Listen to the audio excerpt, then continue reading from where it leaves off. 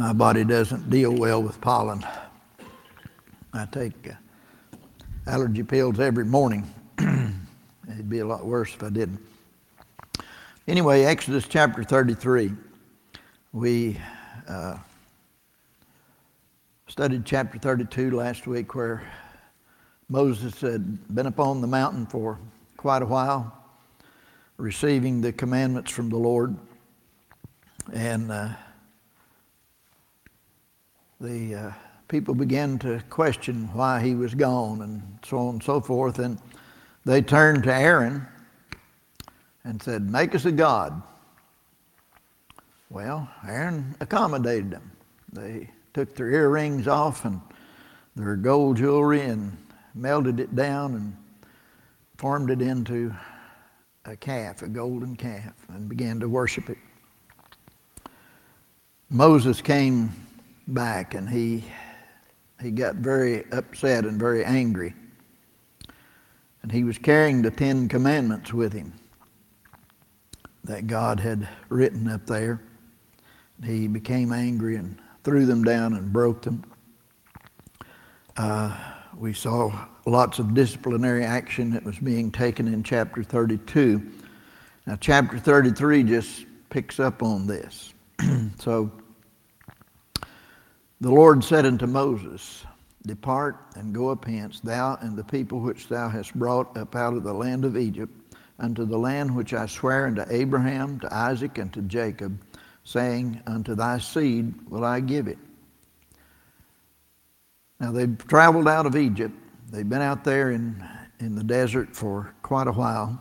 I'm not exactly sure how long. But God, once again, tells them where they're going, to that land that he had sworn to Abraham, to Isaac, and to Jacob, and said to them, "Your seed will always inherit this." God had been traveling with them. His presence was made known as he traveled with them. And that was what made him different from the other gods, is that God was with his people. They carried theirs around with him. But here in verse 2, God gives a shocking message, I'm sure, to Moses. God said, "I will send an angel before thee." God didn't say, "I'm going with you." He says, "I'll send an angel before you. And I will drive out the Canaanite, the Amorite, the Hittite, the Perizzite, the Hivite, and the Jebusite." And he again describes the land in verse 3, "unto a land flowing with milk and honey." Now, what does that term, flowing with milk and honey, mean? An abundance, okay. When I was in Israel, our tour guide shared with us. Of course, Israel is the northern part of it, in the Galilee area, is very productive farmland. The southern part, from Jerusalem on south, is pretty much desert. And our tour guide told us that it was called the land of milk and honey because the milk comes from the goats and the sheep, and they're usually kept down in the southern part. They can live very well off of the little stubble and stuff that grows out in the desert there. So that's where the milk part comes from. But to make honey, what do you need? You need plants with blooms on them, don't you? Pollen and that kind of stuff. Well, that's where you get it in the north. That's their farm country. They can grow some of the most beautiful crops there you've ever seen. I saw cabbage heads that big around, and they're just common.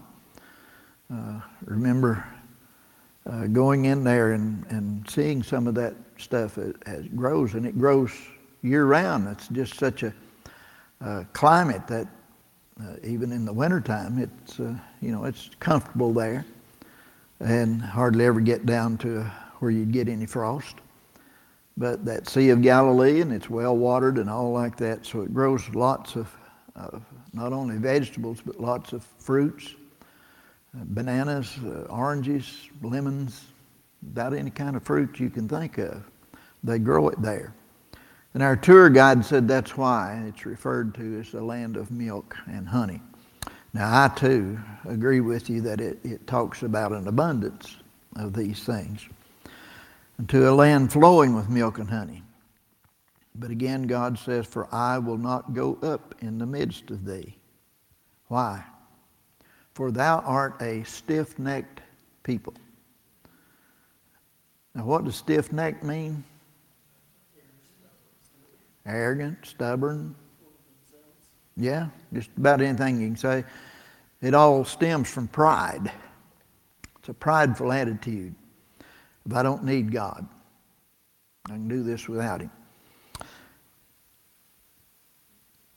This is not the first time that God has called them a stiff-necked people.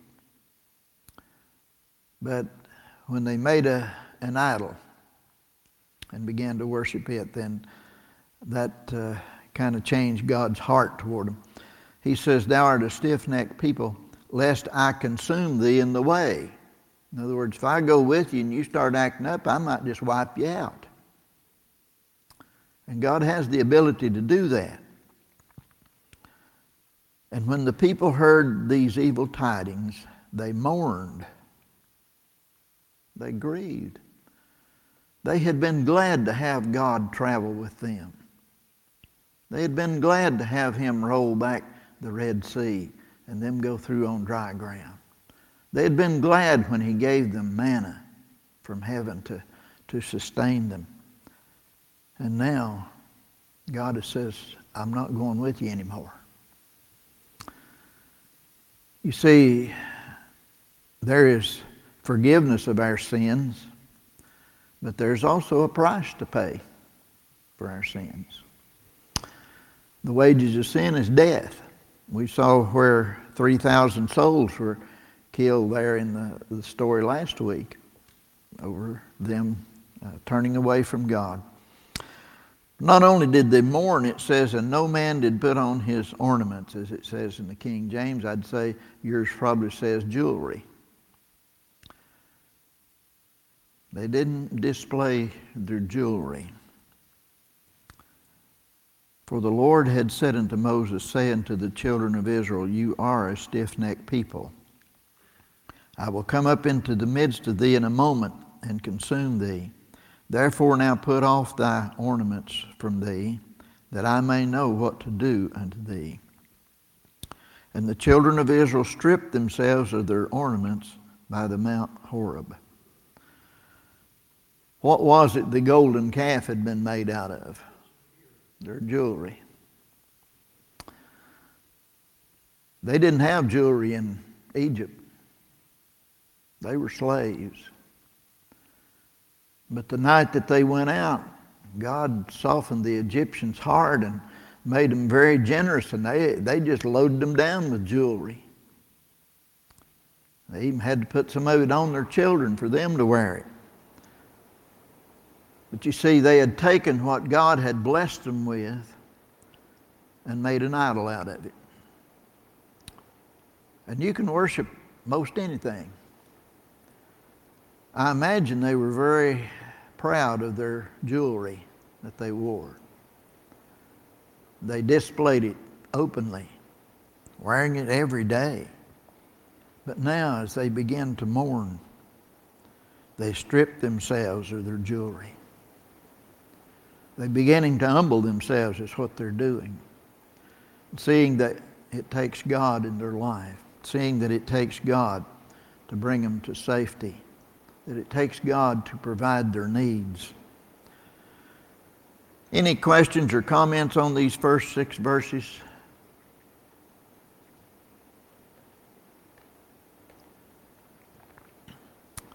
Okay. Now, verse 7, it says, and Moses took the tabernacle. Now, this is not the holy place or the Holy of Holies that will be built. God had just given the instructions about how it's to be built. So this is a tent that God had been meeting with Moses in. And it was there in the camp. But Moses took the tabernacle or the tent and pitched it without the camp or outside the camp, afar off from the camp, and called it the tabernacle of the congregation. You see, when we sin against God, it drives a wedge between us and God. And it separates us. That's the word death. The wages of sin is death. The wages of sin is separation from God. That's what the word death means, separation. So God's presence moved outside the camp. And it came to pass when Moses went out into the tabernacle that all the people rose up and stood every man at his tent door and looked after Moses until he was gone into the tabernacle. They watched as Moses went out to commune with God. I got to thinking about that tabernacle, that little tent there. I think all of us need a place where we can go and be alone with God. It may be a place in your house that you've set aside, a time of day that you set aside to stop and spend time with God. I remember when I was a kid, it was not uncommon for men to build an altar somewhere out in the woods away from the house to where they could go and there spend time with God praying. They would call that going to my altar. I can remember my mom. I followed her one day. She went around behind the house and there was a little parcel of land there that only weeds grew on it. And she walked out into the middle of those weeds and knelt and began to pray. I had followed her at a distance. I didn't know why she was going out there. But I remember hearing her calling out upon God and asking God to help her raise her children. She was 36 years old when Dad died. She had 4 children at home. And it was very difficult for her. But that is one of my most cherished memories of knowing that she went out there to meet with the Lord. She had to get away from the rest of us, I guess, and get out there where it was quiet. But Moses goes out to this tabernacle. And it's there that he meets with God.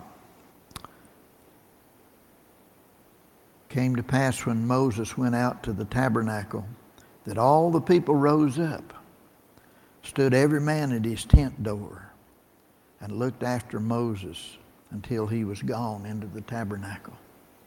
They were curious. They wanted to know how God was going to react to Moses. Perhaps what God was going to say to Moses. They knew that they had broken God's laws. They knew that they were guilty. They knew that God was very capable of just wiping them out. But verse 9 says, it came to pass as Moses entered into the tabernacle, the cloudy pillar descended. Now, I mentioned that Sunday, I believe it was Sunday night, where I talked about Jesus left the earth on a cloud. Here's that cloud. It's the Shekinah glory of God. The people knew when they saw that cloud come down to the tabernacle that God was meeting with Moses there, and Moses was meeting with God. It says, the cloudy pillar descended and stood at the door of the tabernacle, and the Lord talked with Moses. One of the greatest privileges that you and I have is the privilege of talking with our God. Some people serve little gods they carry around with them. They can talk to them, but I guarantee it don't talk back. But you see, we have a God who not only hears, but He answers.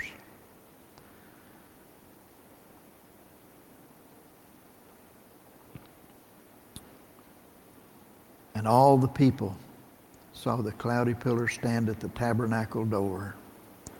And all the people, notice what they did, all the people rose up and worshiped, every man in his tent door. Now, if you were standing there in that crowd that day, and when it says the people rose up and worshiped, how would you describe what was happening there? To describe the word worship.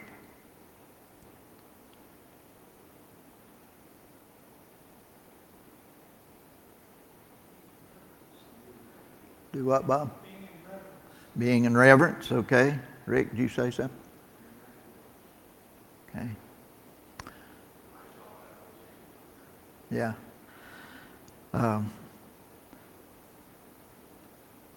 Reverence is a very good word for worshiping.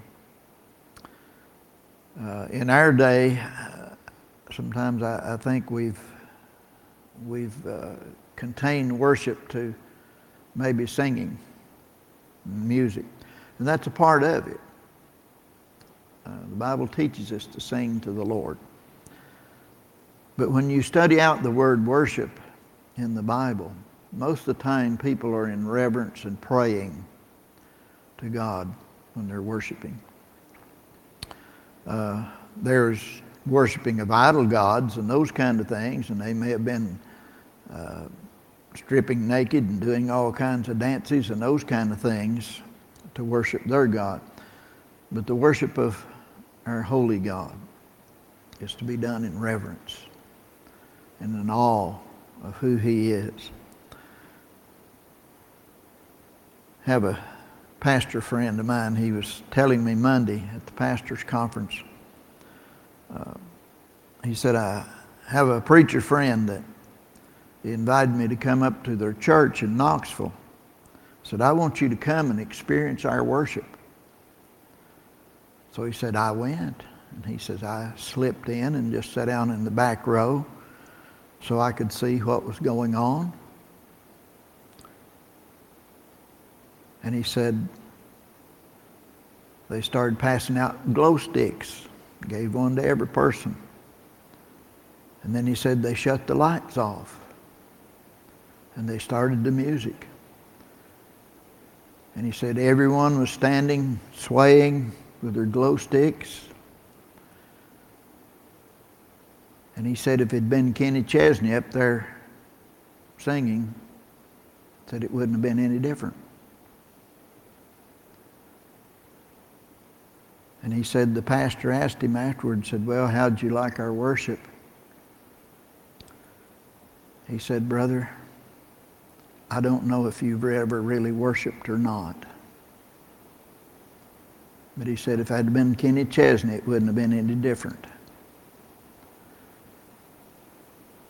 Many times what we call worship is entertainment. Worship is when it's all focused on God. Not on us, but on Him. And He's worthy of our worship. Look at verse 11. The Lord spake unto Moses face to face, as a man speaketh unto his friend. And he turned again into the camp. But his servant Joshua, the son of Nun, a young man, departed not out of the tabernacle. Now, a couple things I want to point out about that verse. First of all, the Lord spoke to Moses face to face, as a man would speak to his friend. That's a personal relationship, isn't it? God and Moses had that relationship. But there's another fellow there. And I hadn't thought about it till today. Aaron had been second in command, but now he's not in the picture.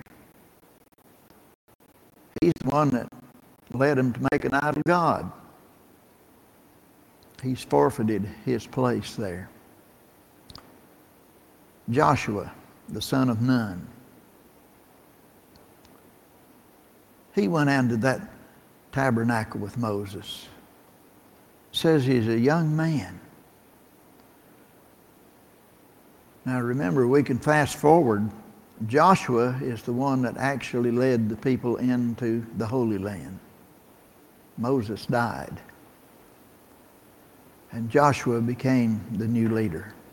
Here, Joshua is just a young man. And he departed not out of the tabernacle. That's all it says about it. He stayed out there. We don't know how long he stayed. What do you think he was doing?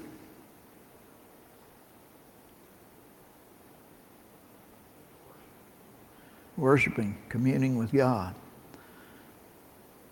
I've wondered if God wasn't speaking to him and letting him know that he would eventually become a leader. But that's just my thinking on it.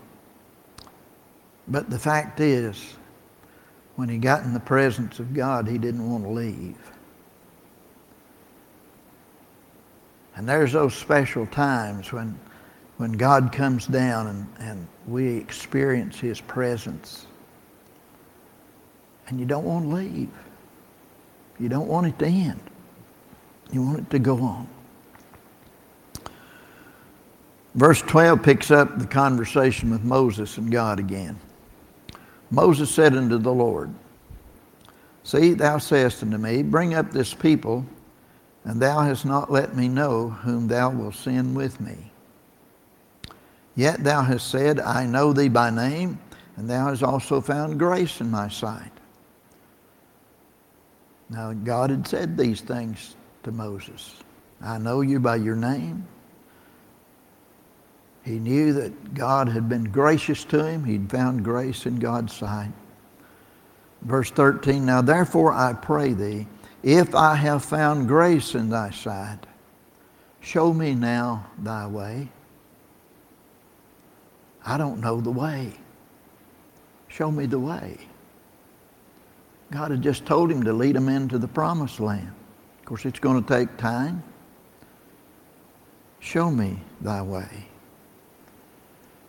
And it's interesting when you reach back and tie Jesus in with this.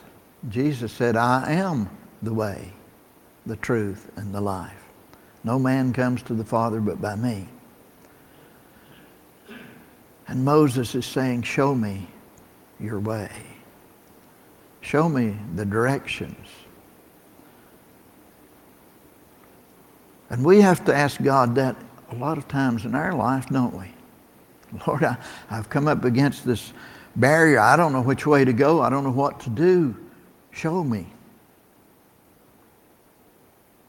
And God is faithful, and He does that. Show me thy way, that I may know thee. Not only to show him the way to get it where they're going, but that he might know God better. That I may know thee. That I may find grace in thy sight. And consider that this nation is thy people. Now back over in verse 1, God said, You and the people which you have brought up out of the land of Egypt. He's reminding God that these are God's people. And notice God's answer in verse 14. He said, My presence shall go with thee, and I will give thee rest. Moses, don't worry. My presence will be with you. And I'll give you rest. I'll help you. And Moses said in verse 15, If thy presence go not with me, carry us not up hence. If your presence not going to go with us, just let us stay right here. In verse 16 he says, for wherein shall it be known here that I and thy people have found grace in thy sight? Now that's a question that he's asking God. How will it be known that me and your people have found grace in your sight? And then he answers it. Is it not in that thou goest with us? That's what separated them from the people of Egypt. They had a God that went with them. Not a God that they set up on a stump somewhere and worshiped, but a God that went with them. Is it not in that thou goest with us? So shall we be separated, I and thy people, from all the people that are upon the face of the earth. Now God tells us to be a separate people. We are to be separate from the world. And Moses understood this, that they were a different group of people. They were God's chosen people. God had taken them and separated them from others. The Lord said to Moses, I will do this thing also that thou hast spoken, for thou hast found grace in my sight, and I know thee by name. That personal relationship that God had with Moses. I know you by name. I'm very well acquainted with you. He said, I beseech thee, show me thy glory. And Moses just inching a bit closer to God here. He's interested in seeing all he can see of God. And he said, Lord, show me your glory. Glory is a hard word to describe. It's said of Jesus over in John 1:14, we beheld his glory, the glory of the only begotten of the Father, full of grace and truth. Glory usually has something to do with great light.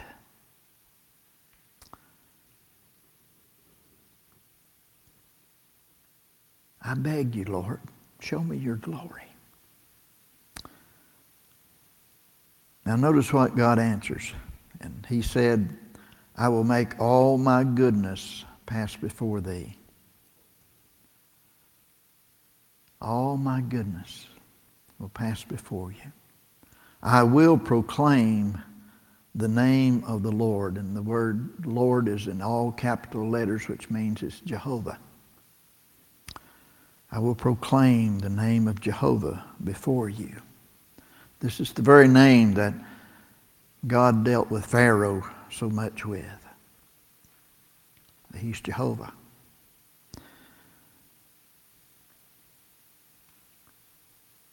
I'll be gracious to whom I will be gracious, and will show mercy on whom I will show mercy. If you want to understand who God is, he's a God of glory. He's a God of grace. He's a God of goodness. All those things that it shows there. Mercy. He's all of those. Yes, thank you, Rick. Now Moses asks something here in verse 20. Moses said, or God said, thou canst not see my face, for there shall no man see me and live. You want to see my glory. I can't allow you to see my face, Moses. It'd kill you. No man can look on my face and live. And the Lord said, behold, there is a place by me, and thou shalt stand upon a rock. Jesus is often referred to as a rock. It shall come to pass, while my glory passes by, that I will put thee in a cleft of the rock, and will cover thee with my hand while I pass by. God says, Moses, I can't allow you to look on my face. It would kill you. But I am going to put you over here in this cleft of the rock. That's probably an opening of a cave or something of that sort. And God said, I'm going to put my hand over you. I'm going to cover you with my hand. And I'll pass by.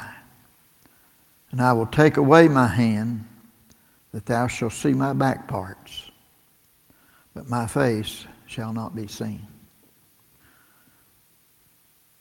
That's getting pretty close to God, isn't it? God loves us. He cares for us. There's some things He can't allow us to do or to see because we couldn't stand it.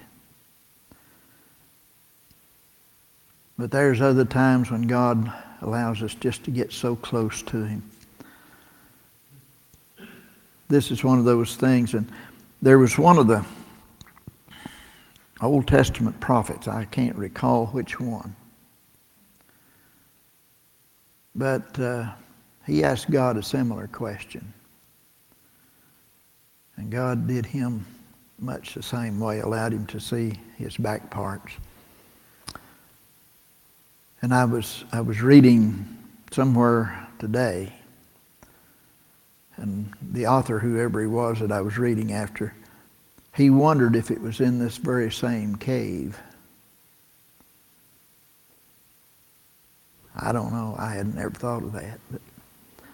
But, any questions or comments that you'd like to share with us tonight? So many contradictions in each chapter. Talk about them. It says in verse 11, the Lord would speak to Moses face to face. Mm-hmm. And then it says, if you see my face, you're going to die. Mm-hmm. Then it says, that Moses says, remember, God, these are your people. And then God says, further on down, that they're Moses' people. There's so many contradictions in this one chapter. It's just so hard to put them in reference to what God was doing at the time. I agree with you, Bob, but it's But the glory, when he speaks about seeing his glory, that's different than face to face, I think. mm-hmm. I think face to face would be, I don't know what it means, but it wouldn't be the glory of God. It would be a semblance of God, maybe an angel, maybe Jesus, but it wouldn't be God's face. But when he says, my glory, that is his entirety of Mm-hmm. God. Yeah.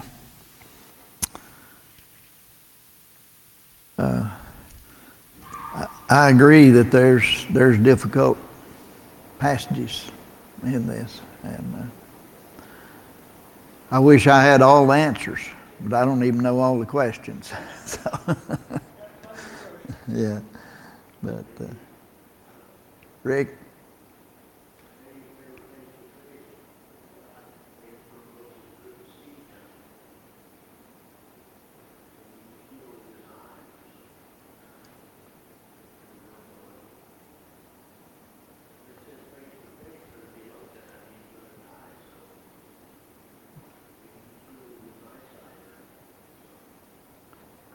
Well,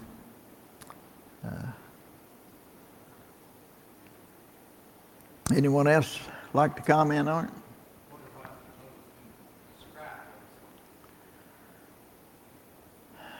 It's probably indescribable.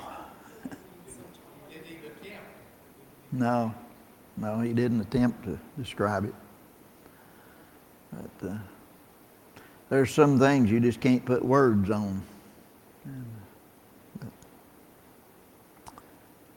But I hope you've enjoyed this brief study of this. Not trying to dig so deep we can't get out of it, but we appreciate you being here tonight. Anyone else with a comment before we break up into our prayer groups. Well, if not, if you'd find you a prayer partner or two there and just spend some time praying. If you don't have anything else to pray about, here's a big sheet full of names of people that need your prayers.